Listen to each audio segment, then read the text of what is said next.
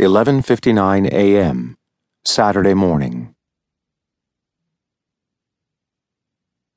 Chapter 1. His body was very near mine, its warmth permeating the sheet that lay over us both. "Are you there?" he asked. And I answered, "Yes."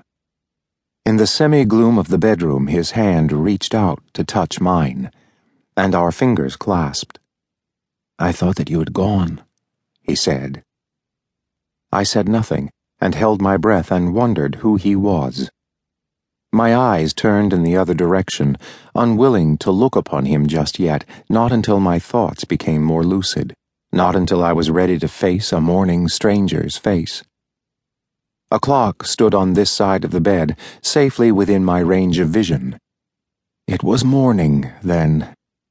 Saturday morning, or rather just barely morning, for between the small hand pointing piously at 12 and the big hand, there was only space enough for one tick of the mechanism.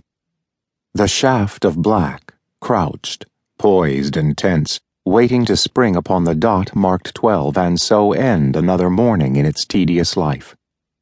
Saturday morning came after Friday night, and Friday night was a time for the why not, for drinks that lasted long into the night, and, hopefully, a rendezvous with passion that lasted well into the morning. So then it was not so unusual, this noon, now that the hour had struck, to find myself in a strange bed, hearing a strange voice, my hand still clasped in unfamiliar, urgent fingers.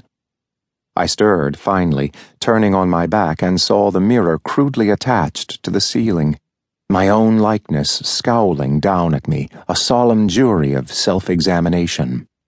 Turning further toward him, trying to focus my sleep-weary eyes, a wave of golden hair rippled over the pillow near me, too near to see really well. A face watched me, with something almost frightening in its expression, a half-smile, meant perhaps to be friendly or seductive, and succeeding in neither goal. It was not a bad face, this collection of eyes, nostrils, and swollen lips that lay in front of me. I had seen worse at closer range. On Saturday mornings especially, I had seen worse.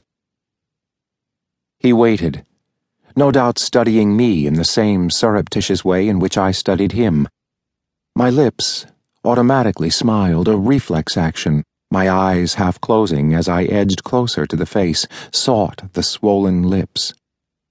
His breath was sour and unpleasant, tasting of cigarettes and stale booze, his mouth less yielding than one would have liked. His body, molding itself now to mine, was rather too soft. Obediently, mechanically, my sex hardened, reaching out and up for him, seeking its prey. Tonight, I told myself, tonight, I would go again to the why not, seek another face to find on my pillow the following morning, but for now, the long, empty afternoon stretched before me, a wasteland of time and tedium, and here, for the moment, was an oasis of relief.